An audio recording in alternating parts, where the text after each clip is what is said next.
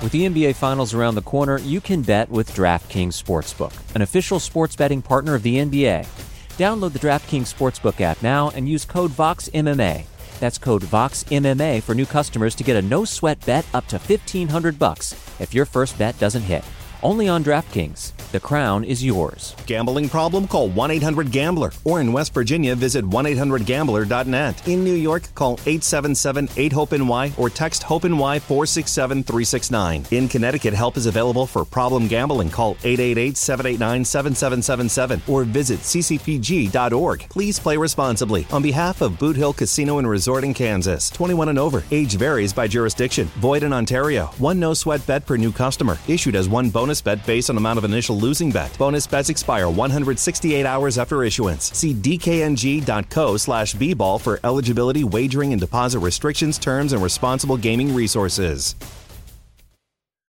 You know how to book flights and hotels. All you're missing is a tool to help you plan that unbelievable travel experience. That's why you need Viator. Book guided tours, excursions, and more in one place. There are over 300,000 travel experiences to choose from, so you can find something for everyone. And Viator offers free cancellation and 24/7 customer support for worry-free travel. Download the Viator app now and use code Viator10 for 10% off your first booking in the app. Find travel experiences for you. Do more with Viator. You're listening to the Vox Media Podcast Network.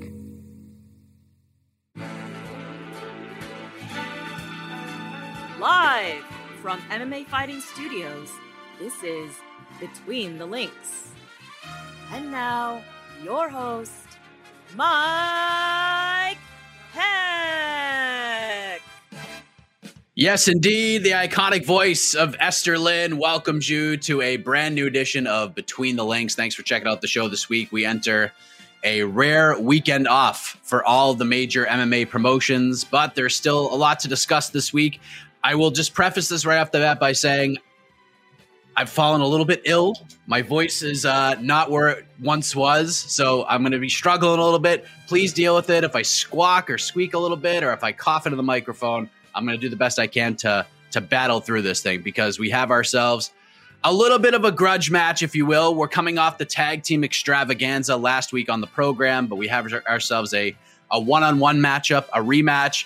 Friends become enemies, enemies become friends. Lots of storylines. So let's introduce the competitors first. A gentleman that is ready to continue on the road to proving to the world that he belongs in the virtual BTL arena, that he can one day become a champion himself. Let us say hello once again to the Prince of Positivity, Alex K. Lee, my best friend. How are you?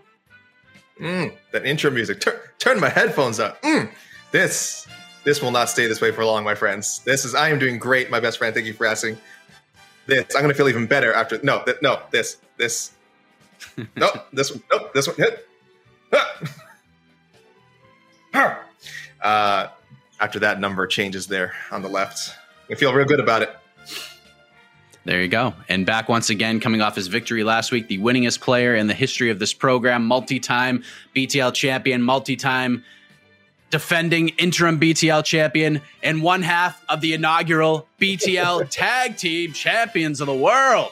After he and Fernanda Praches got the victory over Sean Al-Shadi and Jose Youngs last week on the show, also from MMAfighting.com, Mr. Jed Meshew. Happy Thursday, my friend. There's only one place you could be at this hour.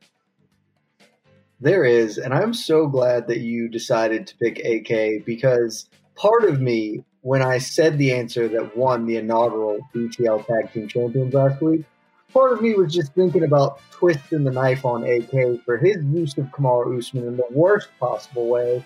I just showed my class and my skill level by taking Usman and just turning him and myself as a result into yet another champion. So I'm really glad to have AK here to laugh at him for his inability to do what I can do. That was like the nicest shade I've ever heard in my entire life. It was so calm, cool, and collected. AK, do you have a rebuttal before we get into the MMA debating? I don't watch any episodes that Jed is on, so I have no idea what he's talking. I have. You've never seen this program. Is what you're telling me. When Jed is not featured, Mike, I love the show. When I see those three letters, when I see JED in that headline, I'm just like, I don't know if I can deal with this. So whatever Jed said, I'm sure he's right. But whatever he says today, he's going to be wrong. He's facing off with this guy. So it's good to know you've watched like four episodes. Look at that. And the ones I'm on. And the ones I'm on, I guess. Yes. Jose Young's Bill Cosby sweater is back in our lives. So let us kick things off because we could talk about the banter between you guys for a long time. But let's begin with some news that I and probably everybody hearing the sound of my voice did not expect to hear earlier this week. We have ourselves a heavyweight title fight on August 7th in the main event of UFC 265, but it does not involve the current reigning heavyweight champion, Francis Ngannou, Derek Lewis, and Cyril Gane, who just got a win in the main event of UFC Vegas 30 this past Saturday against Alexander Volkov.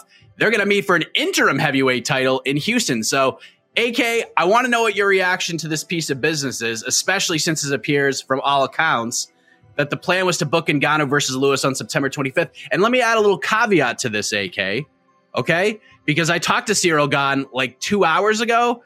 He told me that this fight was on the table before he fought Alexander Volkov. He said before he stepped into the cage, even the day before that, this was an idea. This was something. They basically said, like, do your job, get a win, and you're going to be in the spot. What is your reaction to all of this right now? I mean, yeah, that doesn't surprise me at all. I think they've been trying to figure out how to screw John Jones and screw Francis Ngannou, since whenever these discussions started. I mean, it's this Ngannou Jones and all the pay discussion, all that. This has been going on for, it feels like a year now. I know at least it's been talks for a year, but the meat of it has sort of been going on for, I guess, maybe the past 6-7 months. So that does not surprise me at all. Say what you want about the UFC. I do think they have a plan, a contingency plan when it comes to these sort of things. So, I mean, good for them, for giving us the heavyweight championship match that we all wanted. Derek Lewis versus Cyril Gane. I mean, this people were just knocking the doors down for it after Gane's last two performances and after, Lewis's most recent win. So, yeah, look, they really have their hand on the pulse of the like. It's just stupid. It's just stupid. I'm sorry. I'm sorry. Guys, I don't like to use that kind of language. I apologize for all of our young listeners out there. This is dumb. I don't know why it would still be a thing. I would imagine most of our listeners and viewers are too smart to ever follow this narrative. But I'd never want to hear this stuff. Oh, the UFC, they'll do everything they can to put together the best fights. They'll bend over to. It hasn't been true forever. It's certainly not true now. This is the quintessential example of this not being true. And I'm not saying UFC doesn't put on average, the best fights in the world. No question. That is indisputable. If you take every year, if you look at the top 50 fights in MMA, 35, 36, like minimum, will probably be in the UFC. All right. That's just, okay. I acknowledge this. But again, that's a matter of just how talented this roster is, right? Like you there's some of these divisions you could throw a dart at two random names. You're getting a fight of the night candidate. That's just how it is. It's just how, they have all the talent. But when it comes to booking these big matchups, man, they play around a lot. They trifle, as the kids say. And in this case, this was clearly an example. Again, Mike, as you just said, that they had this planned all along. They are completely ready to move on from something that's just not convenient or cost effective for them to book. And Ngannou, John Jones, and apparently even Ngannou, Derek Lewis was a bridge too far. So and we know publicly from what they've been saying that has something to do with their scheduling too. There's this battle of wills that's going on, and I don't like it. I understand it, but I don't like it. So I hate that this becomes such a negative thing for Derek Lewis and Cyril Gane, because if the fight had just been made like a non-inter, don't put the interim title fight on it, people would think it's a cool matchup, right? They'd be a little surprised. They'd be like, what the hell happened to the Ngannou-Lewis fight? But now you've almost put this thing on them where whoever wins the belt, people are just going to make fun of it. I mean, I'll be happy forever, but the reaction is not going to be what they're hoping for, I don't think. And I don't know. Like, I say, it's just frustrating to see. And I don't think the UFC is going to learn anything from it. I don't think the fans who support the UFC are going to care. I think they're just going to move on from it. But I want people to care, Mike. I want them to learn from this, and I want them to care, and I want them to know these fights don't happen because of Dana White, Hunter Campbell, the UFC, all these guys. So it's frustrating. Jed, what do you make of this? Because I've gotten to hear many sides of this saga. one of which, as I just mentioned, from Ciryl Gane. The other was from Eric Nicksick, the head coach of Francis Ngannou, who basically was told by Francis Ngannou's manager, hey, does September 25th work for you to get Francis ready for this fight? Because this is what we're going with. That's what the plan was. They were going to do Ngannou versus Lewis on September 25th. And then they just pivoted last minute right before the main event of UFC Vegas 30. And now we got this interim title fight on August 7th. What is your reaction to all of this?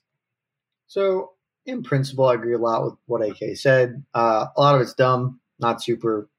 It's just kind of dumb and whatever. And there's definitely some portion of this, which is them playing hardball because Ngannou has been vocal about thinking that he's underpaid because he is underpaid. And, you know, I think really, though, honestly, like the simplest explanation is usually the right one. And I know that many people view the simple explanation here being, well, Dana's just trying to stick it to them. But actually, there's a much more simple explanation. And it is they looked at their upcoming fight cards and realized that UFC 265 needs a headliner.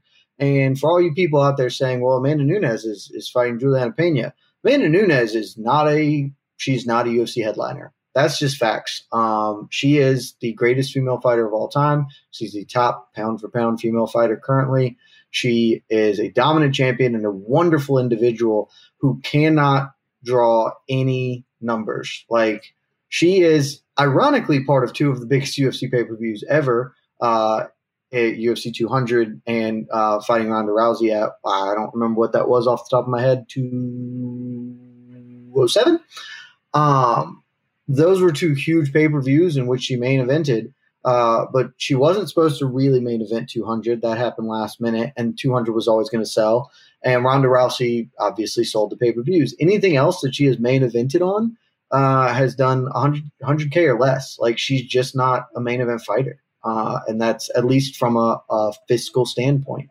And so they were probably looking at their schedule and go, Francis is playing a little bit of hardball and we're not super, this is whatever. And we need something here for this. Okay, well, Derek Lewis will draw a big crowd and probably do pretty well in Houston. Okay, we can't make him a main event over Amanda Nunes. That's insane. The only way we can make him be a main event would be an interim title match or a heavyweight title match. And Francis isn't going to say yes to this. So Gane will. And that's where we are. Like, I think that's the simple explanation because they run this fight back and they don't lose Francis Ngannou as a main event. Like, Francis wasn't going to compete at this date. Okay, well, we can push Francis back to October and Francis can fight the winner of this person. Like, that's pretty – it just seems pretty easy. And from a business standpoint, I think that's exactly what happened. And, yeah, they were a little quicker to say, let's go ahead and do this because nobody was super stoked on Ngannou Lewis. Like, people were going to watch it, but that fight was awful the first time around, and there's still the sense of John Jones. And so they were just like, yeah, we can maybe stick it to Francis a little bit and let him know who's actually running the show. It's not him.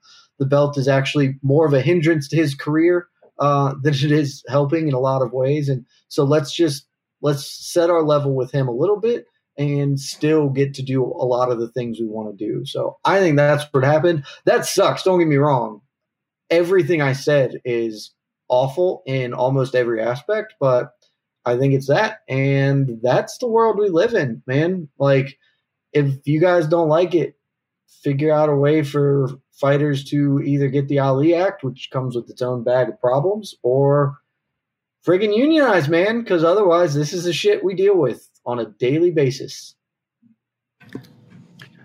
So, Jed, thank you. You feel like this is just kind of X's and O's. Francis just pushing back a couple months. He gets the winner. It's just basically a number one contenders fight more than anything.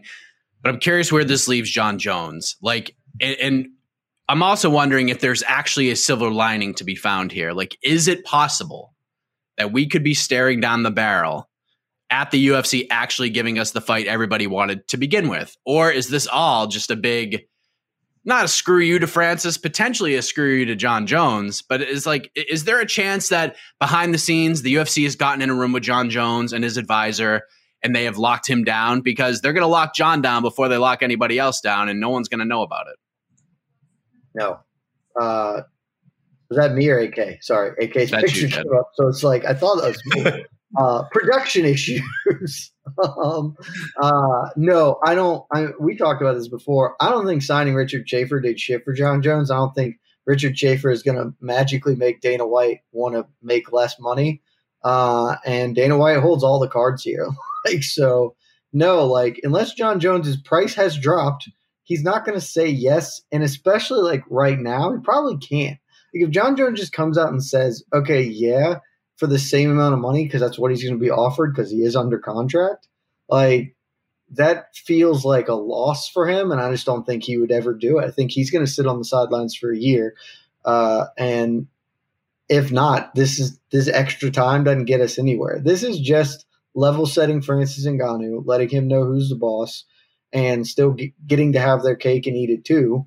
And at the end of this, we're going to get Ngannou versus the winner of Gane Lewis, probably in October.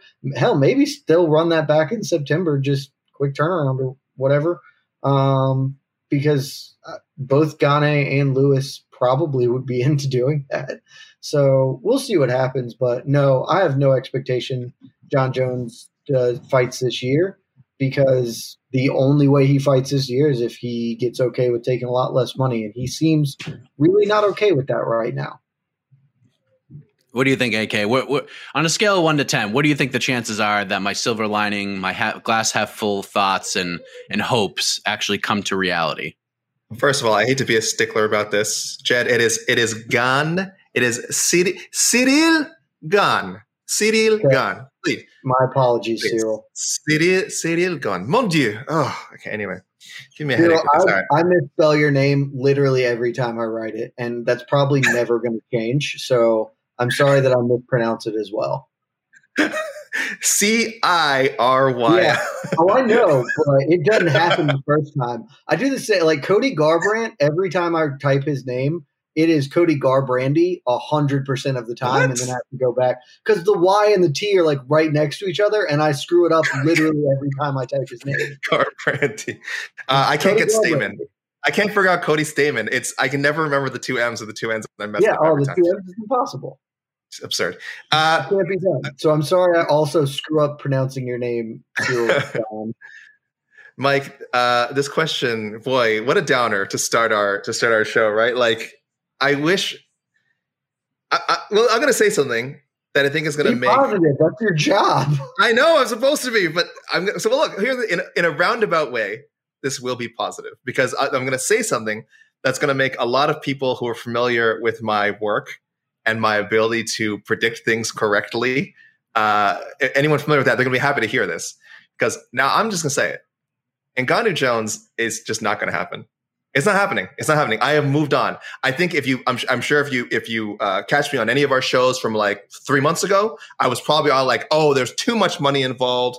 It's definitely going to get worked out somehow. I don't know. Maybe not this year. Maybe not by middle of next year. Some point these two will fight. I'm going all the way the other way now. I don't know. I don't see how it happens. They've changed. John Jones changed management. Ngannou's got CAA involved here. I feel like there is no more settling for less here. So in a way, that's a positive statement. Maybe we have gotten to a point where these guys will stand their ground. I don't know if you can win that battle with the UFC. I mean, we just saw George St. Pierre. He hasn't fought for the company in years, and he can't take a big money fight because he's still technically under contract. So it's a tough battle to win, but it's also to the point where I don't know if they can find a middle ground now with the company. The UFC, look, they're a well-oiled money-making machine. They know Ngannou Jones would be a profitable fight, but was it so profitable to them that they should jump through hoops to make it happen, as opposed to just maintaining the status quo? Where, again, keep in mind, every year this company they know how to make money. They make money hand over fist no matter what. They only have to deliver a few big fights a year. And as much as we all want to see Ngannou Jones, maybe in their minds or by their calculations, it just isn't one of them. So again, keep in mind, everyone, I am the same person who said Conor McGregor would never fight Floyd Mayweather. So take this with a grain of salt. Maybe take this as a good sign when I say I think that the fight is Ngannou and Jones is toast. All right, let me just ask one more thing about this, because I asked this question to Sean and Jose when we were doing our reaction video.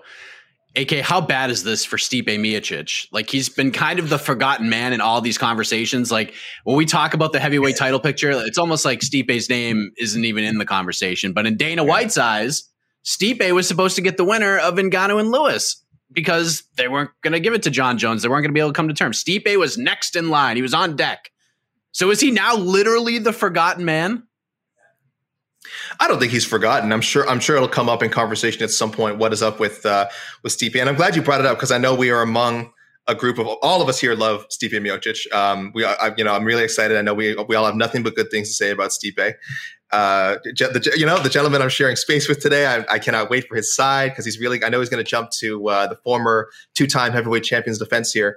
I don't know. See, of course I do feel a bit bad for Stipe, but he does strike me as the kind of person who he's kind of going to roll with the punches. Let's put it this way. He hasn't had a problem, taking time off in the past. So I'm sure he'd rather be fighting. I'm sure he'd rather be getting that Ngannou rematch right away. I also think he's kind of okay with, you know what? I'm going to let the dust settle. I don't know if the big question is, does he take another fight? I don't know if he needs to. I think if, like I said, depending whatever happens with Gane and Lewis, and then one of them goes to fight Ngannou, hopefully before the end of the year, Miocic could easily just be, Dana White could just tell him to chill. We want you for a big heavyweight fight early in the year. Really kick off our calendar in January or February. So it sucks that he's out of the immediate picture, but I don't think he's losing his spot at all. I think he just has to wait. I'd be very surprised if he took another fight. If I'm being honest. Jed, I wanted to end this conversation with you because I know you love talking about Stipe and you hold him in such high regard. Where does that put him in this conversation? Dude, he hasn't been in the conversation since the minute his head got snapped back by Francis Ngannou. I know he wants to be, and he by right should be in a lot of ways. He is the most accomplished UFC heavyweight of all time. Of that, I do not dispute. I just don't think he's that good, and I never have. And I think I'm right, and I think I have a lot of very compelling reasons for it.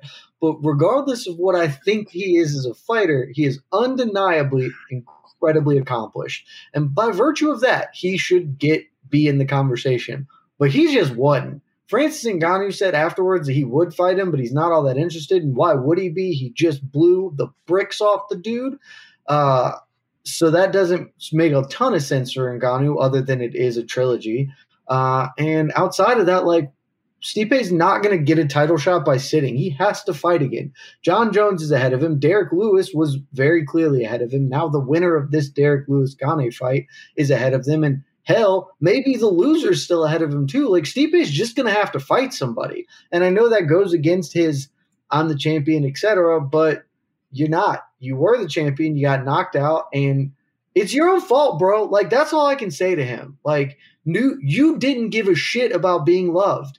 And that's okay because you probably weren't ever going to be massively beloved by fans. So be yourself and be true to you. But if you're not going to give a shit about that, then you can't come crying when, they're not giving me a title. We know this shit ain't a meritocracy. It's never been one. And you know firsthand, you only got given a second shot at Daniel Cormier because you just hung around long enough and Brock kind of fell through and all these sort of things and just worked out for you. It's not going to happen again.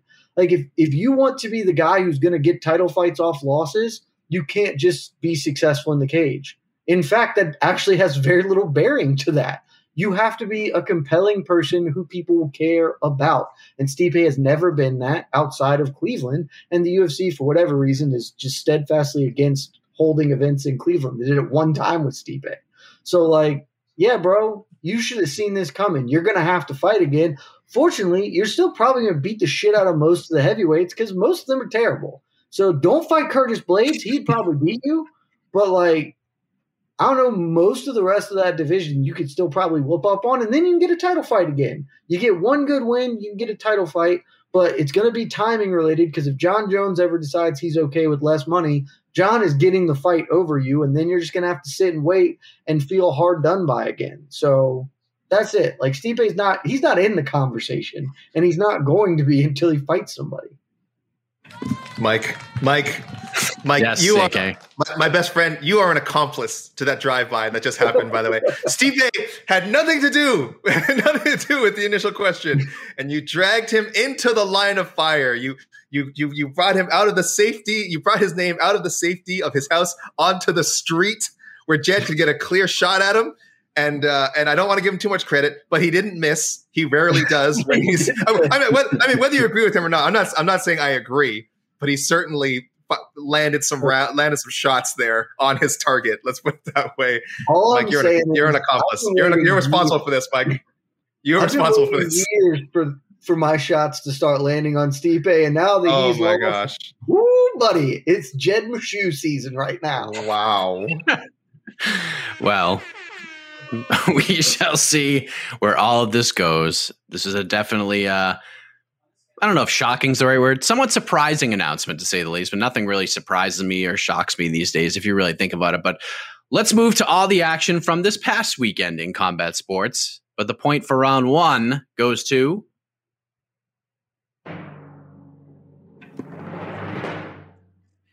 I'm giving it to Jed because how dare you, AK, try to question the way that I run this show. Okay, there's a reason that I am in the middle of the screen here. All right, how dare you? Stink face. And there's that sourpuss. Yes, there's the yes. Go ahead. I will say it is just your last thing you said. It is crazy that like how little we are shocked when something that happens now. Like I definitely, when the news came up, I was like, I had maybe a solid 10 seconds of oh, I can't believe they do that. What? And then after 10 seconds, it's just like, oh yeah, okay, this is big. This is Major League MMA. This is the UFC. We know what's going on with Ngannou and Jones and them. And then literally whatever outrage or shock, whatever your emotion was. Again, I can't. If you're a fan of the business, probably didn't last more than 30 seconds, and then we just kind of move on to the next one, right? That's where we are now as an MMA community. Look at you with the little seed drop of on to the next one. Nicely done, AK. You can listen to that on Sundays, by the way. Wink. We're this close to crowning an NBA champ, and with the action heating up on the court, it's even hotter at DraftKings Sportsbook, an official sports betting partner of the NBA. Download the DraftKings Sportsbook app now and use code VOXMMA. That's code VOXMMA for new customers to get a no-sweat bet, up to $1,500 if your first bet doesn't hit. Only on DraftKings. The crown is yours. Gambling problem? Call 1-800-GAMBLER. Or in West Virginia, visit 1-800-GAMBLER.net. In New York, call 877-8-HOPE-NY or text HOPE-NY 467-369. In Connecticut, help is available for problem gambling. Call 888-789-7777 or visit ccpg.org. Please play responsibly. On behalf of Boot Hill Casino and Resort in Kansas, 21 and over. Age varies by jurisdiction. Void in Ontario. One no-sweat bet per new customer. Issued as one bonus bet based on amount of initial losing bet. Bonus bets expire 168 hours after issuance. See dkng.co/bball for eligibility, wagering, and deposit restrictions, terms, and responsible gaming resources. Vacations can be tricky. You already know how to book flights and hotels, but now the only thing you're missing is, the actual travel experience. Because is it really a vacation if you're just sitting around like you would at home? You need a tool to get the most out of your time away.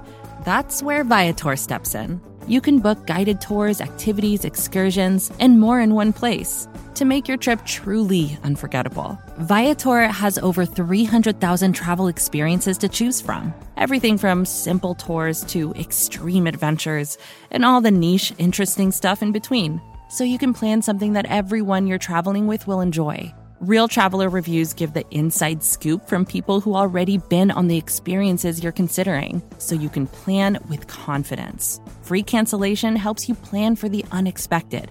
And 24/7 customer support means you can travel worry-free. Download the Viator app now and use code Viator10 for 10% off your first booking in the app. Find travel experiences for you. Do more with Viator. Okay, so we had no shortage of combat sports events to partake in this past weekend. PFL and Bellator had events on Friday. We had a new interim heavyweight champion crowned for Bellator, Valentin Moldavsky. PFL, we got Kayla Harrison just running through somebody else. Anthony Pettis drops to 0-2 in the promotion, misses the playoffs. UFC had an event. We just talked about Cyril Gane and where that brought him. Even BKFC had an event. And we had some big boxing headliners. So much to watch, gentlemen. So, Jed Meshew, which fighter was the combat sports world's MVP this past weekend and why? Honestly, this is tough because, like, there was a lot of fighting, but not a lot of it mattered, if that makes any sense. Like, it matters to those people that competed, but, like, clearly the most relevant thing was Cyril Gane beat Alexander Volkov because he got a title shot immediately afterwards. But, like, other than that, that card had some fun violence on it, but it's tough for me to care too much. Like, none of those – I'm not going to be remembering anything that happened there years to come. Shouts to Marcin Prachnio. That was a dope body kick. But for me, I guess, if we're going to go MVP, one, I will say it's going to be on Bellator. I just want to say I'm totally right about Moldavsky Johnson. That fight was awful fun, and I stand by everything I said about it. But the MVP's got to be Liz Carmouche for me. I could be wrong. There's another contender that I suspect AK will take.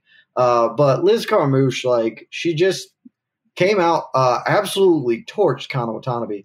I probably said Watanabe wrong. Watanabe. Cyril Gane. Yeah. Liz Carmouche just blew her up. Best Carmouche has looked in freaking years. Staked her claim for getting in there for a title shot. And just sort of reminded everybody that, like, hey, I know that I'm not in the UFC anymore, and that's really where a lot of fans' thoughts stop is at those UFC doors. But I'm still arguably the second or third best flyweight in the world. I mean, not arguably. Like, I think she would beat everybody that's not Shevchenko or maybe or Andrade. I don't think she beats Andrade.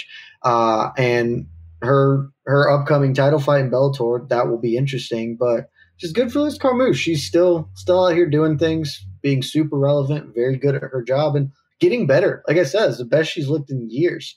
And so in a week that I'm going to say it was a little bit devoid of super relevant and interesting things, Liz Carmouche kind of reasserting herself, that will take the top spot for me. If Casey Ladden was the judge right now, we wouldn't even go to AK because that would be his pick. He would already play the winner music and would be moving on to round 3. But AK, it's a little thing called laying the groundwork for the final round, Mike. That's right. Buttering. That's right. Putting on that butter. Laying on that butter real thick. What do you think, AK? Who is your guy? First, I know because this is a this is a podcast too, right? This is a pod. I don't watch the show. This is a podcast, right? Yes, it's audio and visual. Yes. There was a comment on screen which I do want to shout out that our listeners won't be able to see from Hardeep Singh on YouTube, who said Francis's manager was the MVP this week. So I just so we just put that on the screen again. So, but I think that's a great. What's his Markel Martin? What's his name? Markel Martin or something from CAA? Yes. Him getting into it with Dana White is friggin' in the public is friggin' amazing. Call a little juvenile, a little silly, but I thought that was hilarious. Yeah, so that's a good suggestion. Thank you, Hardeep. For me though, I'm going a little bit outside of the pocket here, guys. We mentioned BKFC, Mike. That was one of the events that happened this weekend, and just to get a little inside baseball for people, that was, at least according to sort of our metrics on MMAfighting.com, one of the, I think maybe the most talked about combat sports event of the weekend. I mean, credit to BKFC. I think they're building their brand really well. I think it helps. There was a lot of, recognizable names. Thiago Alves was on this card. Julian Lane, Let Me Bang Bro. It was also the most fun card of the week. Like, that card was actually Pearl really Gonzalez. fun. Yeah. Pearl Gonzalez, Joey Beltran. So they've both built up their name and also, do a good job of signing former UFC people. first and foremost, so I didn't mention his name yet because it's really, he kind of has to share this with a man that stepped into the ring with him at the end, not at the end of the night, but at the end of his fight, after his fight. Lorenzo Hunt is my MVP, or at least co-MVP of the weekend. For anyone who's wondering who the hell is Lorenzo Hunt, I'm sure you guys, you're all out there. You saw the footage of Hector Lombard two-piecing someone who had got right into his face after he beat Joe Riggs. That was Lorenzo Hunt. And it's an amazing clip. If you haven't seen it, guys, please find it on our site, because he kind of walks up and it escalates so quickly. I think he kind of went up there thinking, I'll get in his face, talk a little smack. Almost immediately, Lombard just smashes him. And Lorenzo Hunt very wisely kind of backs away with his hands up, almost like, oh, whoa, this is like real? This is like people can punch each other for real in here? And it's a great clip. I don't approve of violence outside, unsanctioned violence, people. I'm strongly against it. But like former NBA player Matt Barnes once said, violence is never the answer, except sometimes it is. And in this case, it was both the answer and, I'm sorry to say, quite entertaining. So that to me was like the funniest moment. It happened after, by the way, a very strange finish, and I think Jed will approve of this, where Lombard beat Joe Riggs for a BKFC title. And in the final flurry, I do not approve of Hector Lombard and Joe Riggs fighting in general.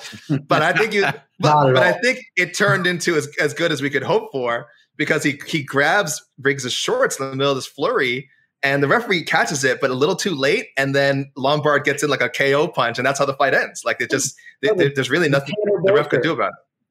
So it was, that Tanner Bose was hilarious. But Lombard and Lorenzo Hunt, these guys are my MVPs. I just thought it was just so entertaining, the whole scene. And I think Hunt and Lombard are kind of probably can meet somewhere in the future.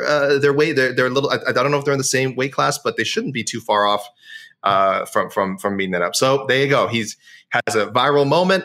He sets up another big BKFC fight. Well done, Hector Lombard. Well done, Lorenzo Hunt. My MVPs, co-MVPs of this busy weekend. So are you saying, AK, on this past weekend, was BKFC the winner of like all the promotional events? Did they win the event? Did they win the weekend? I think they kind of did. And let's not forget, they had the press conference for Paige Van Zandt and Rachel Ostovich on Friday. So it was a really, really big promotional weekend. Even just counting the event that actually went down on Saturday. Again, 4 title fights that went over very well, I think, with anyone who decides to tune in, or again, at least read about the event, at least check highlights. All this stuff for like a still relatively young promotion like the BKFC is good. I know sometimes people will see maybe the raw buys and be like, oh, BKFC is, that didn't do as big as they thought. And it's like, social media impressions and things like that. These are all metrics that people look at now when they're sort of, deciding to whether a business is a success, whether they're going to invest in an organization. That's a big thing. It's not all just about pay-per-view buys when we're talking about major sporting organizations. So yeah, I'll go as far as to say those two led BKFC to a weekend victory over Bellator, UFC, PFL. That's right. PFL was on Friday. Boxing. I'm probably underselling the boxing. Like I said, I just maybe wasn't in tune with that. But everything outside of that, I think BKFC clear winner. Agree, Jed? Yeah, promotionally for sure. They put on the most entertaining event, like easily, and yeah, they did good numbers. Probably, I just assumed that AK was going to call Kayla Harrison the MVP of the weekend because of all the fighters that contributed this past weekend. Like, everyone knew she was going to just obliterate Cindy Dandois. That wasn't ever in question, but she did what she was supposed to. She keeps marching inexorably towards another title and $1 million. And she, solid on the mic. Like, she's laying the foundation to be a star in this sport. So that's what I assumed. I was trying to give that one to AK by taking Carmouche. I know he needs help to win rounds, but then he curveballed into BKFC and some dude who he said, that guy who got boxed up by Hector Lombard, he said his name like 7 times, and I legitimately have no idea who that dude is. Like, so Yeah. good choice. You also can't pronounce Cyril Gane. So this is clearly another issue. I think this is more of this is a Jet issue, not a Hector Lombard and Lorenzo Hunt issue. Me not knowing the guy Hector Lombard gave the 2-piece to is not a me issue, but I agree to disagree in this instance. I will say I'm glad you brought up Kayla though, because one thing I do like about her mic skills now is she's someone who said she knows her limitations. You're not going to see her trying to cut like a big Michael Chandler rehearsed promo. I mean, she has some lines prepared for sure. She dropped like a Game of Thrones line. I'm sure she had that thought of ahead of time, but otherwise she keeps it short. She keeps it sweet. I think she might be, maybe coming off as like all business, I think maybe is kind of the persona that she's pushing forward now. She did that with this promo and with her promo in her first PFL fight this season. So yeah, she'd be up there. But I'll just shout out my honorable mentions while I'm here. We shouldn't discount some of the fighters on that UFC card. I know we're kind of overlooking it, but I thought, Timur Valiev, Raoni Barcelos, great fight. Hadzovic Medeiros also playing a great fight. You already mentioned Carmouche. And also from the PFL, actually, I have to mention Larissa Pacheco because, look, I know there's no one. People are clamoring for a third Pacheco-Harrison fight as much as they're clamoring for like the Kamotsi Jacare trilogy to finally be completed. I get it. I understand this. But Pacheco has at least made herself really look like a dangerous fighter. At 155, I know it's not really that a big division so far, but she had a huge knockout of Elena Kolesnik. The fight was, as short as it was super entertaining. So she actually was my standout from PFL, almost more so than Kayla Harrison. So shout out to Larissa Pacheco. Amazing knockout. It was a very busy weekend. No doubt about that. No major event this weekend in the MMA world, although Titan FC has a very interesting card on Friday. CFFC, I believe, has 2 events this weekend on Fight Pass. So you got some good cards to watch, but we are on the road to UFC 264, which we will sort of touch on next, and we'll talk about at length next week on the show. But the point for round 2 goes to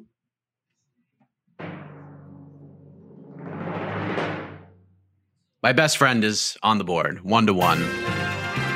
Nicely done. Thanks for I don't know help, why, Jed. but before we hit record, I was like, this seems like around AK is going to win, and I was absolutely correct. So let us move on to our third topic of regulation. We found out earlier this week that Louis Smolka suffered an undisclosed injury. He's scratched from UFC 264 next Saturday against Sugar Sean O'Malley. And then it seems like every bantamweight under the sun raised their hands and threw their name in the hat.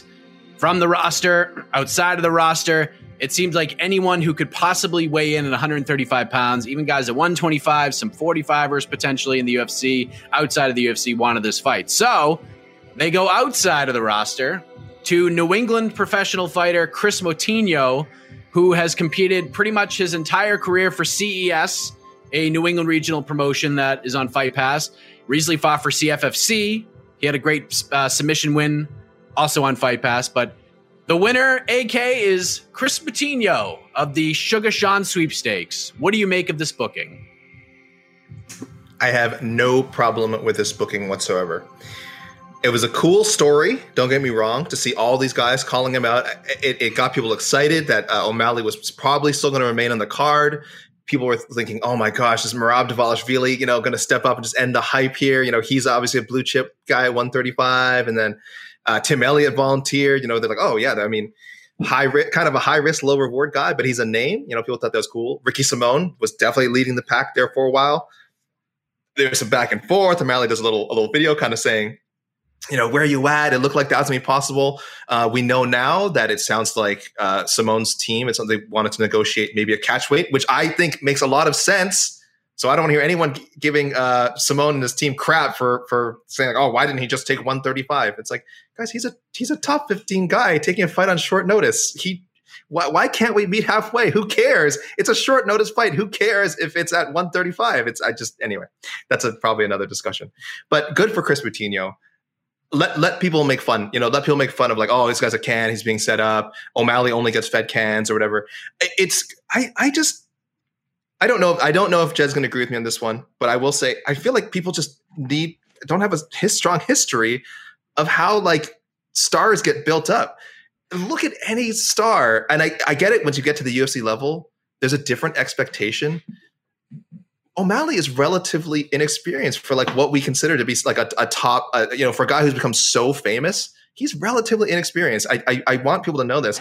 He's certainly well beyond the Chris Moutinhos of the world. This is not an ideal matchup. I'm not saying it is. I'm not saying, oh yeah, good. This is like if you book this matchup for real, it'll be fine. No, but on short notice, as an emergency, as a way to, I'll just say it, as a way to protect Sean O'Malley. This is the way you go with it. You don't throw him in there with a Merab. You don't throw him in there with the Ricky Simon. We all know the reality is they're trying to build this guy up. They are very invested in Sean O'Malley. There's certainly good reasons why. He has a connection with the fan base, especially a certain demographic. He's young. He's cool. Again, I don't get it. I'm not hip. I'm not with it. But from what the kids tell me, it's he's a very popular fighter. And inside the cage, super exciting. I think undeniably exciting. So you're trying to build him up. Just give him someone he can style on. Yeah, it's not a resume builder, but you can worry about that stuff later. He has plenty of ranked bantamweight fights ahead of him to build his name up. So I have no problem with it. Would it have been cooler to see him fight a Tim Elliott or Ricky Simon, even like a Ray Borg? Sure, I'm all for it. I think it'd be cool. But I got no problem with them bringing in a enhancement talent to keep Sean O'Malley on next Saturday's card. If people are coming for outrage, you've come to the wrong man. Congrats to Chris Moutinho for getting the fight. Sean O'Malley, hopefully you take care of business, get yourself a highlight reel finish. That's what people expect, and we move on. And he gets another top 15 guy in the future. There are certain things about this episode that I'm going to remember for a long time, and one of which is the look on Jed Mesheau's face when AK said, I have no problem with this booking. Clearly, Jed does not agree with this. So let us get your thoughts, Mr. Mesheau, on this booking between Sean O'Malley and the soon-to-be newcomer Chris Moutinho. This is horrible matchmaking. It's hot trash. I agree in principle with actually some of the things AK said. Giving him Merab Dvalishvili, like that would be horrendous. That's bad matchmaking anytime, certainly on short notice, because you are trying to build this guy up. Again, I'm with AK. Like, this kid is a star. People like him. I don't get it at all, but I'm not the target fan base or whatever. So that's fine. You want to build this guy up. Don't keep him as far away from Merab Dvalishvili as you possibly can, and especially on short notice. But you can't do this. Like, this is MVP Bellator style shit right here. Like, hey, the huge knock is that MVP might be good. We don't really know because he's fought one good dude in his whole career, and that dude sparked him. Like, you got to take the training wheels off at some point. And I know that doing that on short notice is not the best idea, but there's a huge piece of land between short notice Merab Dvalishvili and no-name dude who, like, this is just obviously and blatantly stupid. Like, this isn't even a guy who has some, regional hype to him or whatever, and it's a New England fighter. This card's in Vegas. Like, what the shit is going on? Like, this is dumb as hell. Like, Tim Elliott was perfect. Can you really tell me how different Tim Elliott and Louis Smolka are, like, as fighters? No, neither of them are ranked dudes. It would have been a fine step up. Like, yeah, Sean O'Malley's in fighting a flyweight who's bouncing a weight class or whatever, but that's still a super winnable fight that actually will matter because Tim Elliott, doesn't suck at fighting, and we know what he brings to the table. He's got veteran savvy, he's toughness, he can wrestle and grapple a bit. It would make Sean O'Malley show that he is improving, and it is a win that matters, even if it's not a great marquee win or whatever. Like, this win is a throwaway. If Sean O'Malley does anything other than totally style on this dude on Saturday, or not this Saturday, next Saturday, like, what the hell are we doing here? Like, that's a setback for him, honestly. And it's not unreasonable for that to happen. Like, you remember when Tony Ferguson was supposed to beat the shit out of Lando Venata, and then it looked like Lando Venata might actually kill him? Like, that's what we're doing here in a smaller universe. No-name fights against no-name fighters or debutantes, they carry with them a lot more risk than everybody really wants to imagine, because Everybody just thinks, oh, MMA, like this guy's, he's better, he's going to win, despite the fact that we know crazy things happen all the time. The margins are really small in this sport. And, oh, by the way, bantamweight's a really freaking good division. So even people who you might not have heard of or aren't good, they're actually probably really damn good, at least at one thing. And maybe that night's just their night. Like, this is not a super safe booking for him because a loss here is pretty catastrophic. Like, a loss to Tim Elliott on short notice is explainable. A loss to this dude is not. And so, yeah, maybe he wins because he's supposed to, and maybe even looks good. But, like, the best case scenario you get is that Sean O'Malley is on a Conor McGregor pay-per-view. Sean O'Malley is basically Conor McGregor, like dollar store discount Conor McGregor. Like, that's his fighting style. Everything about him is that. So that's what you want to build him off that. You want to keep him on this card. But if he doesn't absolutely blow the doors off the place, it's a huge letdown. And it's just not great. Like, there were a number of people they could have picked better than this dude. And, like, Tim Elliott just volunteered. That's not even other people they could have called up and been like, hey, come be a sacrificial lamb for this guy. Like, this is just bad matchmaking. And I hope to shit that that Chris Moutinho comes in and pulls off the upset of his life, because it would be the funniest thing in the world. It's interesting because, I mean, Chris is a guy I've been following for a while. The guy's style is actually perfect for this situation because he's not going to get intimidated by Sean O'Malley. He's going to go right after him. And as happy as I am for Chris's team, I think even he understands what he's doing next Saturday. And I think the odds will kind of agree with him. And I think a lot of people know, like, the UFC is putting you in this position because they feel like Sean's going to style on you. And I think that could be some motivation. I don't think the fight lasts very long. I think he just makes it a fun scrap for as long as it lasts. So yeah, we will see if the Sugar Show continues on. AKU, would you like to add to this? Yeah, Mike, look, stranger things have happened. I mean, on a base level, as Jed is saying, every fight is risky. Again, especially when it's someone people aren't familiar with, who knows? But I think he's such a lower risk than a Tim Elliott. Even a Ray Borg, I think, is a much, much, much higher risk than Chris Moutinho. Again, no disrespect. Bro. What? Like, you have to get real wins over real people. And Tim Elliott, but you're acting. Oh no! You're acting like You're acting like he's only. No! Stop it! You're acting like he's only fought cans. Did he not just knock out Thomas Almeida? Did he not knock out Eddie Wine? Didn't he fight Marlon Cheeto Vera? Did these fights? No. Did these fights not happen? Did these fights not happen? Why the shit is he taking? So why is he only fighting? Why you say he's only fighting cans? Why you say he needs? Now it's time to step up. He stepped up. He stepped up already. This is revisionist history. We're pretending like these fights didn't happen. People can now you can question, did he catch these guys at their best? That's another discussion. No. People. And that's fine. That's fine. But these are names. These are names. These are names. These are credible fighters. I agree with you on the point. There's a huge gap between a Chris Moutinho and a Tim Elliott, a Ray Borg. Again, I guess we can't run over, the names of all these guys already. But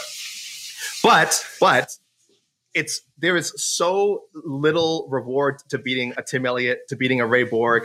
Ricky Simone would be another story, but like we said, there's a bunch of other reasons why that didn't happen. But when it being this dude, Tim Elliott's a flyweight. Tim Elliott, he's a flyweight. But that's what I'm telling you. He's a flyweight. You're risking a guy who can out grapple him and make him look bad on the ground. They're not meant to be something. But and that's exactly what people are going to say. You're right, Jed. That's exactly what people have said if he lost to Tim Elliott. If he loses to Chris Moutinho, it's bad. I think it's just as bad, but I'm saying it's lower risk. He's way worse. Sure, but he's much more likely to beat Chris Moutinho than he is Tim Elliott. And if you don't agree with that, you are just have not watched either guy. You don't know anything about either guy. I'm sorry. I just say you don't know anything about either guy. If you think that Joe O'Malley is very talented and can beat Tim Elliott, who's like 50 and a flyweight. Exactly. So what does he gain from that? He either loses to a flyweight. He either loses to a flyweight on short notice, or he knocks out a flyweight. Whoop-de-freaking do. That is what I'm talking about. How can you say there's a big reward, such a big reward gap between freaking Tim Elliott, who I respect, hammer and tongs with the greatest fighter we've ever seen? Hammer and tongs. Guys, you all have Fight Pass. You can watch the Tim Elliott, Demetrius Johnson fight yourself. Amazing fight. He's not going hammer and tongs with Demetrius Johnson. Quit it.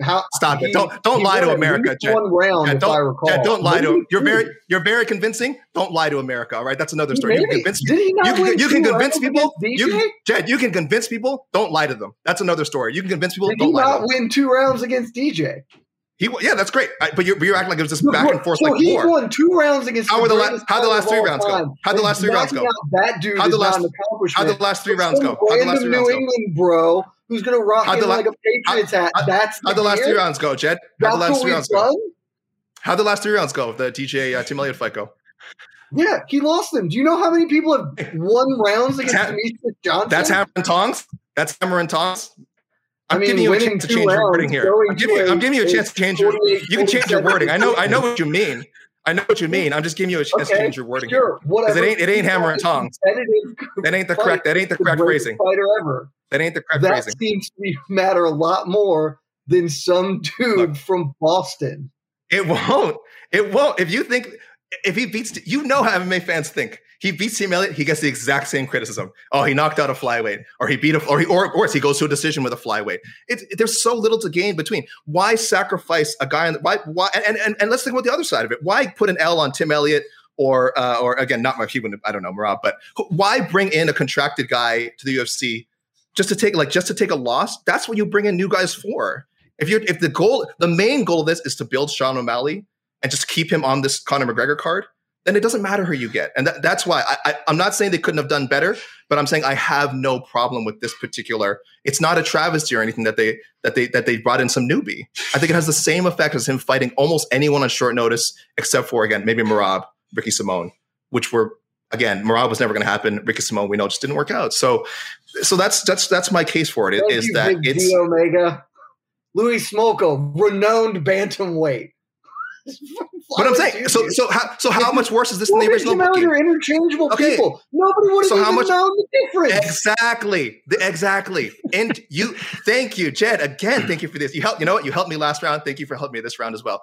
Interchangeable. Exactly. It didn't matter who Sean O'Malley. It doesn't matter who Sean. You just said interchangeable. It doesn't matter who Sean O'Malley fights at 264. It just matters that he fighs on 264. That he stays on the card. You're right. Listen. This is two people, not all of the world and Louis Smolka.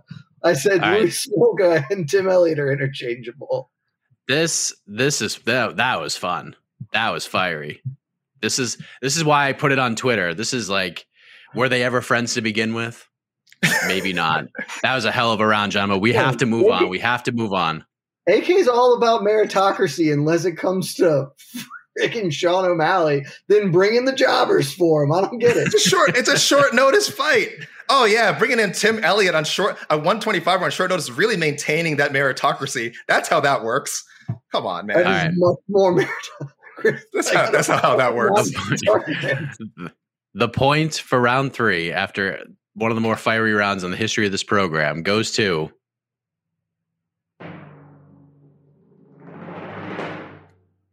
I mean, how can I not give it to Alexander K. Lee for that? I mean, I'm telling you, the guy yelled. Tim Elliott is as good as this dude from Boston that I've never heard of.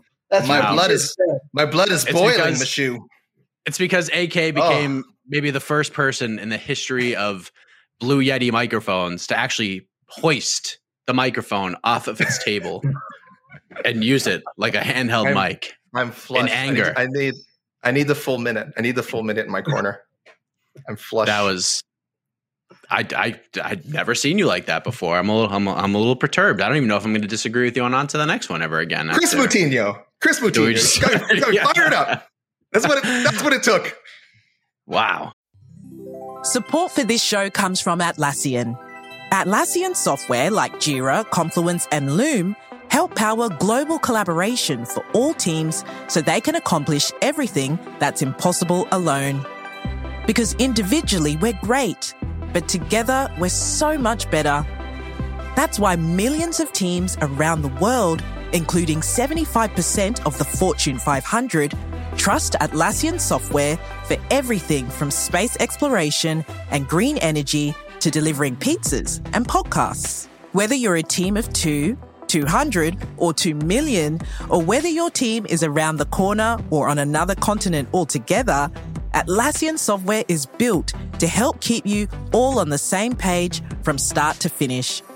That way, every one of your teams, from engineering and IT to marketing, HR, and legal, can stay connected and move together as one towards shared company-wide goals. Learn how to unleash the potential of your team at Atlassian.com. That's ATLASSIAN.com. Atlassian. All right, so we're going to wrap things up with something we've done in the past, a potpourri round, if you will, a mixed bag of lingering topics that we're going to get to. We're going to get to as many as we can, as much as time allows. But we're going to begin, Jed Meshew, with philanthropist Jake Paul, along with Triller, donating a combined $30,000 to UFC fighter Sarah Alpar's GoFundMe page. And this is really cool to see for Sarah. I was actually in the middle of interviewing Sarah Alpar when she told me about Jake Paul donating. So you got to see like my actual reaction to this before Jake even tweeted out that he made the donation. So I thought that was really cool. The Triller thing was great. She was touched by all of it. So what do you make of this move by Jake Paul and Triller to change this UFC woman's life like this, Jed? This is definitely something to behold. Look, on personal is not the right word. On a like direct note, it's great. Like, I'm super happy for her. This is like, it's a heartwarming thing. On a professional business note, this is awesome because it is Jake Paul is, you can hate him and that's fine. I was not a big fan. I'm still not a big fan of him as a person in general, but he is just pitch perfect in the role he is adopted and playing. Like, I love that he has just become the absolute fuck you to Dana White.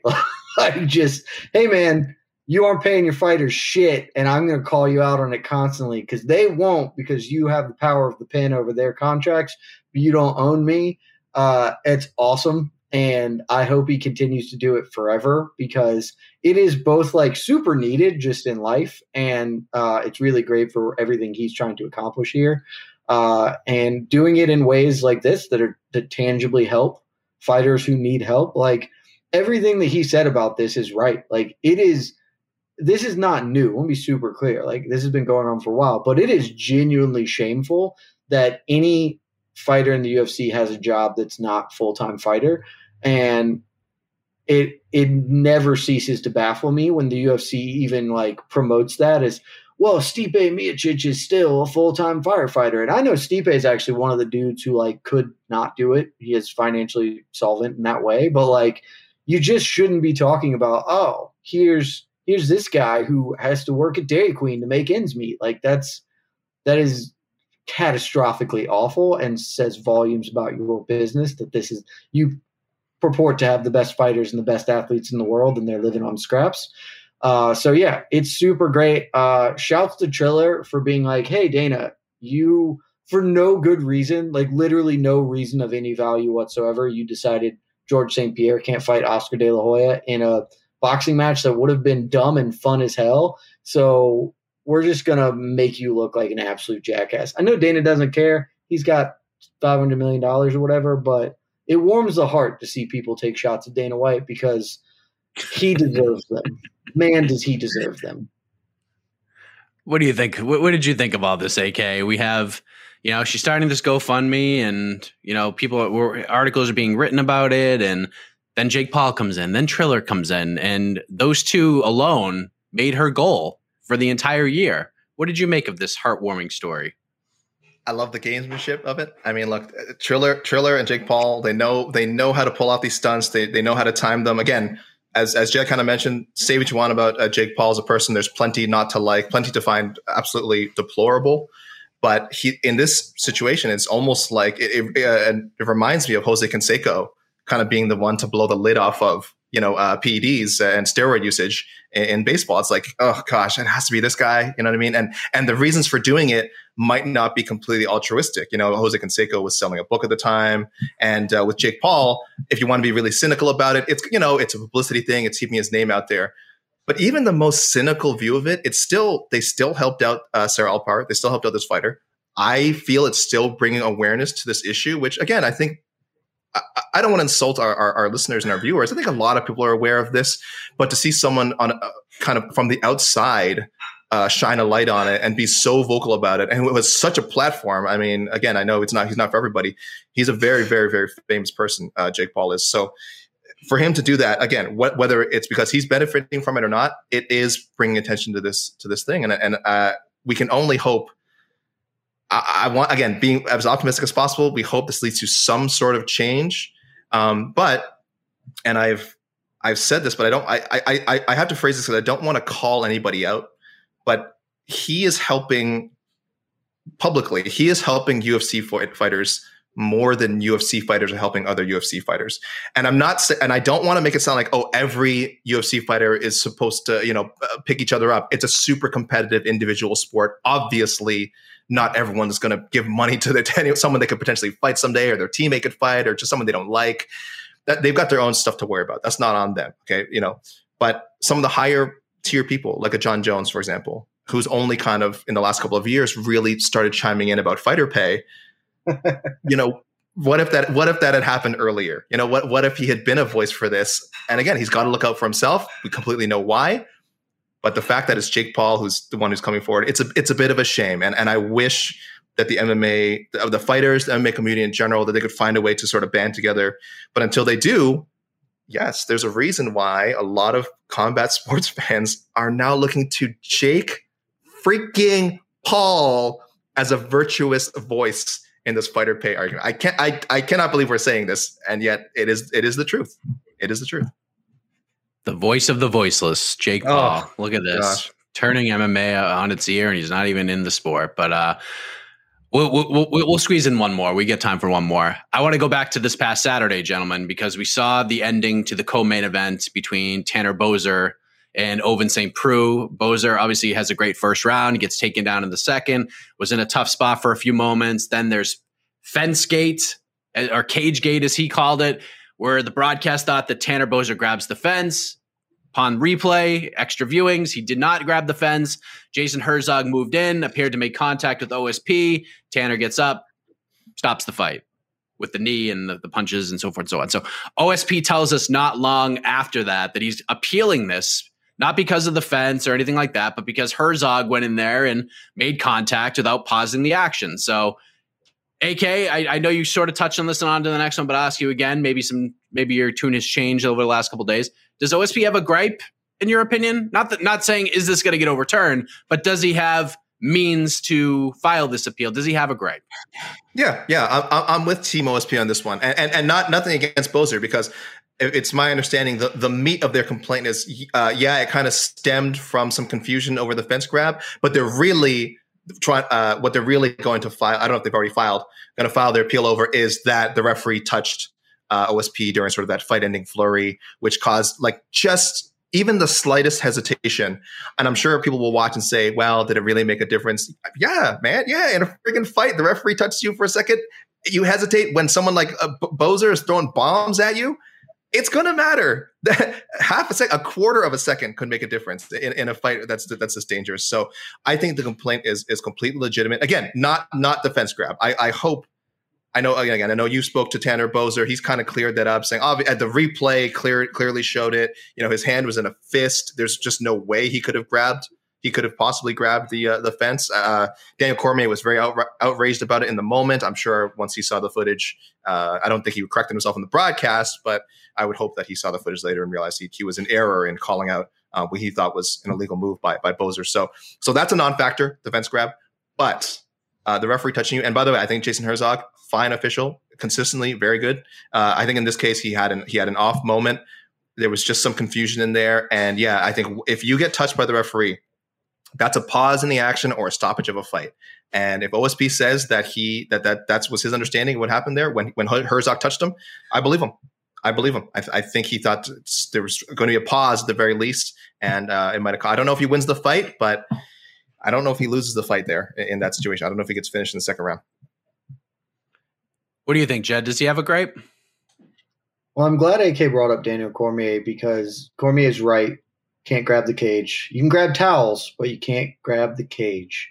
Yeah, as far as the gripe here, no. I mean, sure, like 100%. Jason Herzog screwed the pooch here. You don't touch the fighters unless you're stopping the action. I just don't see how that affected this fight. Not like the broader outcome, like literally in the micro, I don't see what happened here. AK wants to say, yeah, half second can make a difference when Tanner Boser's throwing bombs. That's totally true. Tanner Boser wasn't throwing bombs because Tanner Boser was on at the 3-point stance with OSP leaning on top of him when the stoppage came in, or the touch, not the stoppage. And when I watched it, I haven't rewatched it a bunch. I watched it, the evening of and the replays.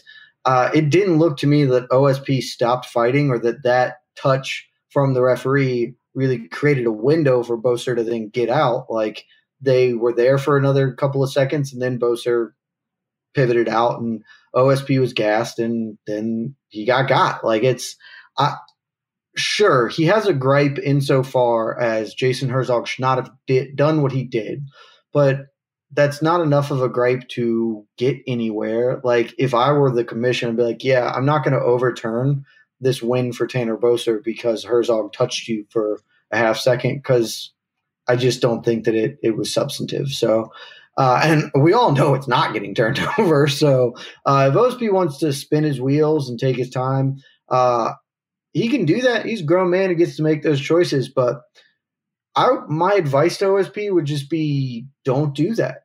Value your own time, and you can be mad about it, but go throw rocks into the ocean or whatever it is you do to deal with it, because you know that what you are doing is fruitless. And I don't mean, oh, well, it has a chance or whatever. This can accomplish something. This will accomplish absolutely nothing. You are not going to get the win overturned there's no world he even thinks that. And you're not going to get punishment handed down to a referee. That doesn't happen. It's not a thing. Nor does Jason Herzog deserve it. Yeah, he screwed up in this instance, but it's one of those things where you just go to him and be like, hey, Jay, man, don't do that. Like, it's not like, we need to fine you, whatever. Again, it wasn't a super substantive thing. It was a mental lapse by Jason Herzog, who's normally a very good referee, and filing an appeal just kills trees and time for no benefit whatsoever. OSP, value your time.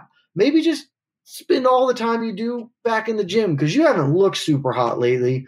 And if you're going to continue fighting, you should maybe just work on things that can actually help your career, as opposed to waste a lot of administrative time and paper. I can I just say I love the environmental message there. Shout out to Jed. I love the environment. I can't hate on that. The paper usage, that's a strong. I didn't see him going there. That's a strong counter. But Jed, I will just add this. For once, Jed, would you think of the children? This is about the principle. This is about the principle of a man being done wrong. Over here, Sean O'Malley deserves to fight. No names. You're still. I won the round, bro. It's over. That's two rounds ago, bro. Oh no, that's last round. It feels like 2 rounds ago. Teach me about principle. Listen, someone's got to think of the children. OSP and his team are doing this for the children. Look, there's zero. I don't want to say zero chance. There's 0.00000, however many zeros, one chance that this gets overturned. It's because I think you have to prove. I think when you're trying to get one of these things overturned, you have to prove either gross incompetence, assassination to get something. It's like gross incompetence, or some sort of I don't want to go as far as say corruption. You have to kind of prove that they had some this, or at least that's the way it is with judging. That there was some influence. I'd say sorry, and that's again, Jason Herzog has a very outstanding reputation. I don't see how they would blemish it with this. So it's not getting overturned. But I'm just saying I do think it's the principle of it. If people care about that at all, so. I apologize to the trees. The paper may have, hopefully not too much paper is wasted in this appeal. OSP, come on. We live in a paperless world. Email, put that stuff on the cloud. Don't use the fax machine. Let's try and save some power there too. And, just OSP, be ready when this doesn't go anywhere. Yeah, be ready. We got some audio. Mike, we got some audio Okay, problems. yeah, Mike, we have issues on your microphone. Kick Mike out. I'll take over hosting. There's a Might have hum. disconnect and reconnect. I don't know. It's just sounding crazy. Ooh, this is fun. It's a No, technical difficulties. awful. We'll have it fixed in a second. I'll host the final question, Mike. Don't worry. I got this. Uh-oh. No, hold on. Chad, just give him 1 second. Otherwise, we'll go with your question. All right, Mike. I'm talk Okay. again, Mike. How about now? Oh, there you go. Oh. Hey. Yeah, you're back. You see, I knew it. No problem. That's why I don't falter under pressure. Things happen. Never. Sometimes we get storms here in the Berkshires. Sometimes the Wi-Fi likes to mess around a little bit, kicked me out of the room for a second. And I'm glad you guys were sort of still bickering because nobody even noticed that I got kicked out of the room and came back in. So it was great. He told us to stretch. Oh, damn it. Okay. So the point for round 4, from what I heard anyways, and this is some good stuff, it goes to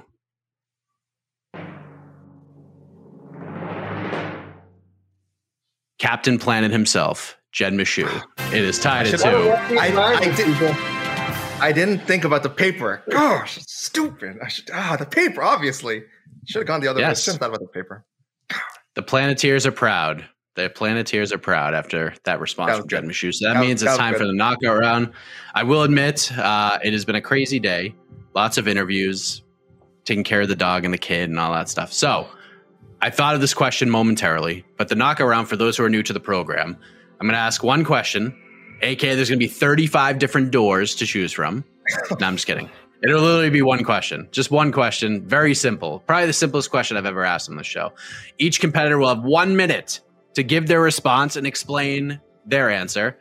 Once that is done, with the help of the live studio audience, we will turn it over to the judge, the jury, the executive producer, Casey Leydon, to render the final decision, and we will crown a winner for this week. I don't know what that means. I don't know if there's going to be an interim title after this or an actual title. I don't know. But this is just a good old-fashioned grudge match. You see Casey Leydon, the baddest stash in MMA media, on the bottom right-hand corner.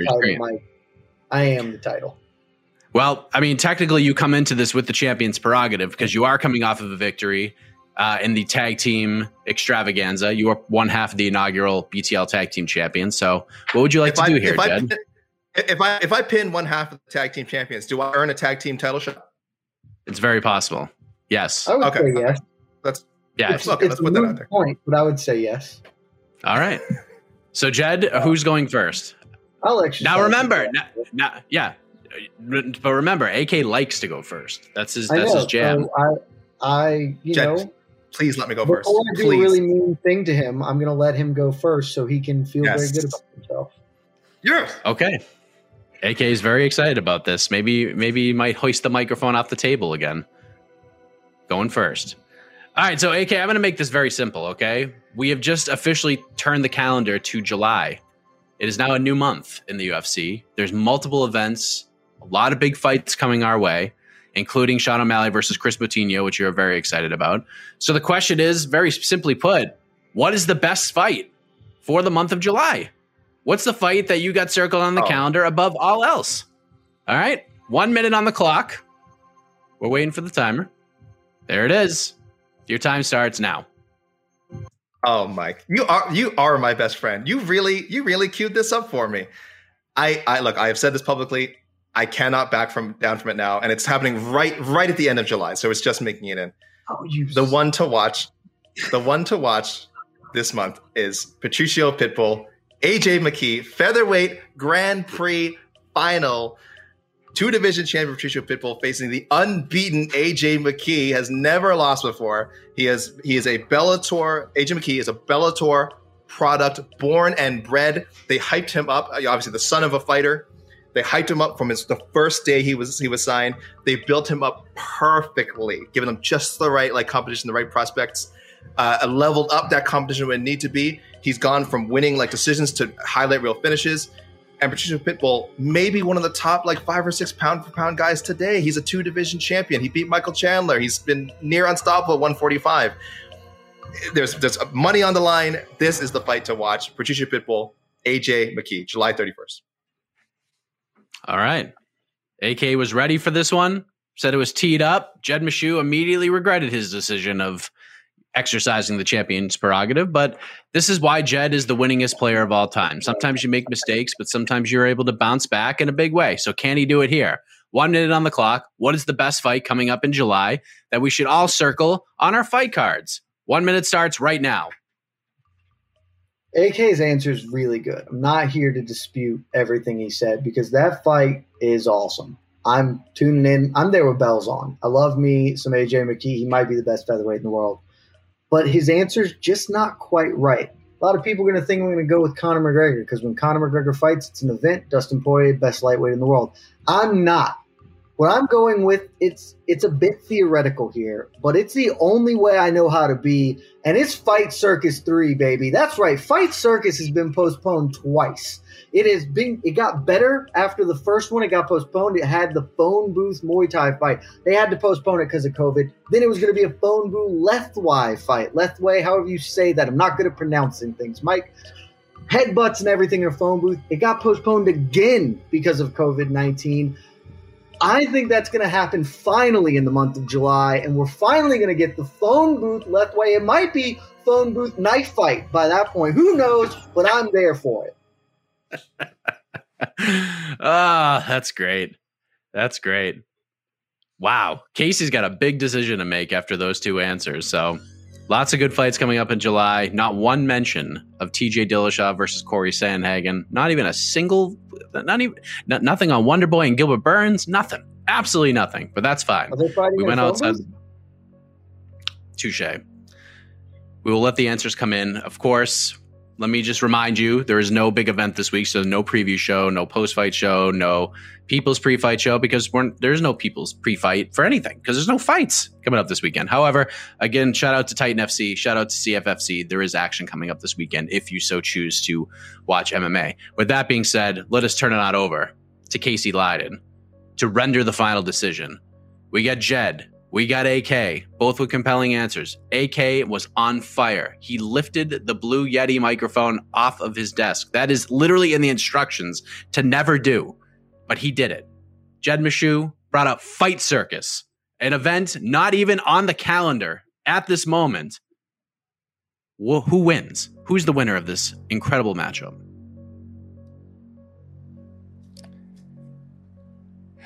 Well, first off, thank you, gentlemen.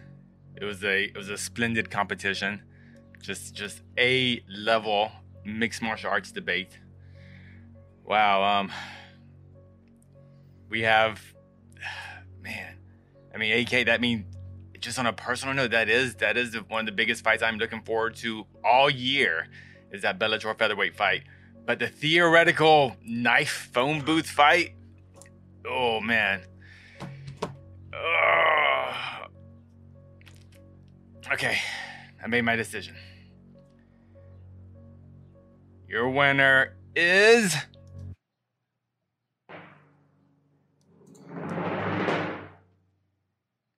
AK Lee. Oh my god! Oh my god! He breaks the streak. What? Wow! I'd like to follow the deal, Mike.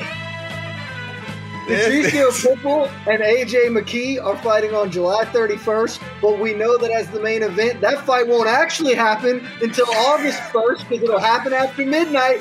Why didn't you bring this up? I'm filing my appeal right now. 10 minutes ago.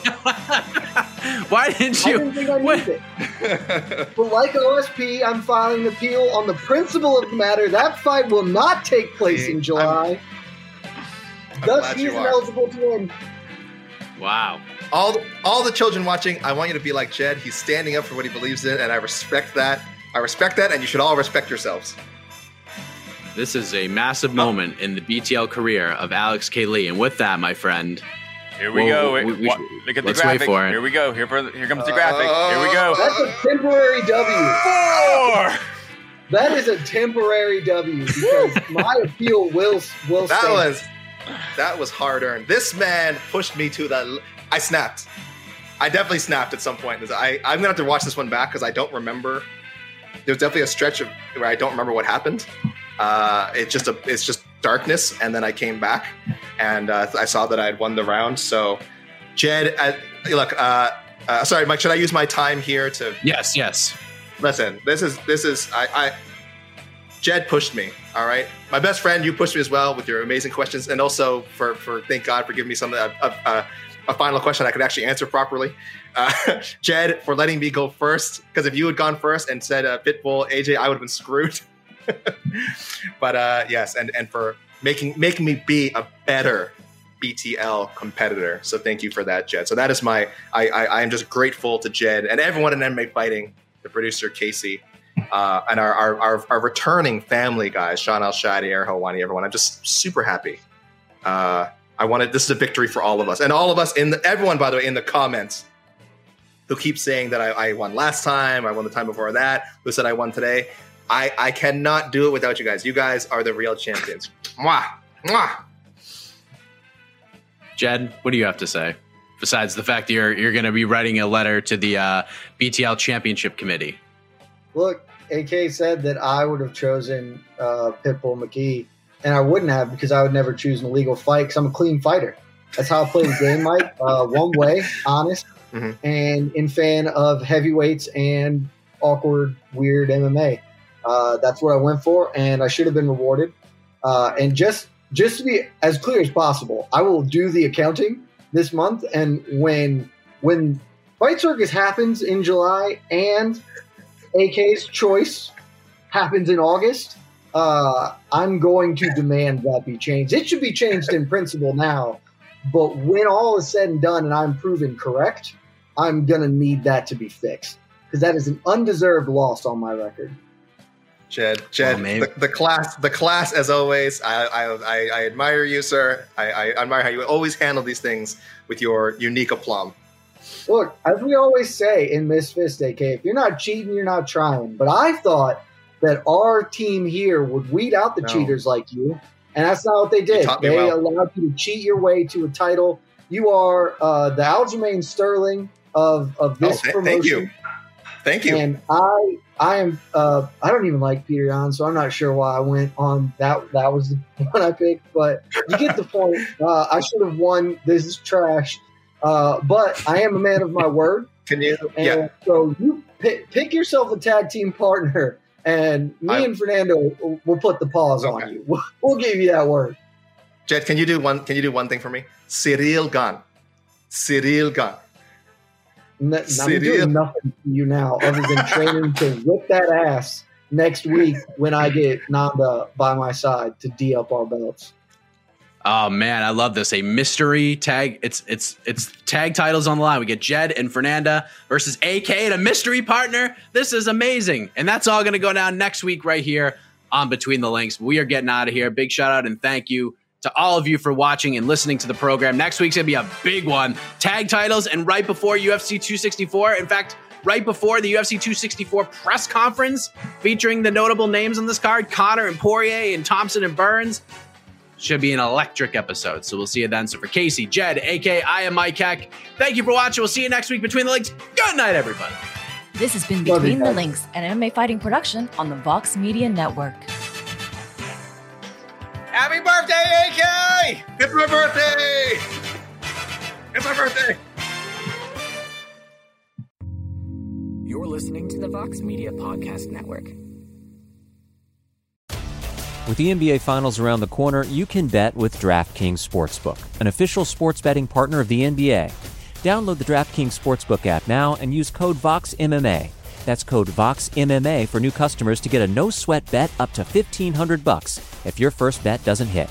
Only on DraftKings. The crown is yours. Gambling problem? Call 1-800-GAMBLER. Or in West Virginia, visit 1-800-GAMBLER.net. In New York, call 877-8-HOPE-NY or text HOPE-NY 467-369. In Connecticut, help is available for problem gambling. Call 888-789-7777 or visit ccpg.org. Please play responsibly. On behalf of Boot Hill Casino and Resort in Kansas, 21 and over. Age varies by jurisdiction. Void in Ontario. One no-sweat bet per new customer. Issued as one bonus bet based on amount of initial losing bet. Bonus bets expire 168 hours after issuance. See dkng.co/bball for eligibility, wagering, and deposit restrictions, terms, and responsible gaming resources. Support for this show comes from HubSpot. More to-dos, less time, and an infinite number of tools to keep track of. Doing business has never felt harder. But you don't need a miracle to hit your goals. You just need HubSpot, because their all-in-one customer platform can make growing your business infinitely easier. Imagine this: high-quality leads, fast closing deals, wildly happy customers, and more benchmark-breaking quarters. It's not a miracle. It's HubSpot. Visit HubSpot.com to get started today.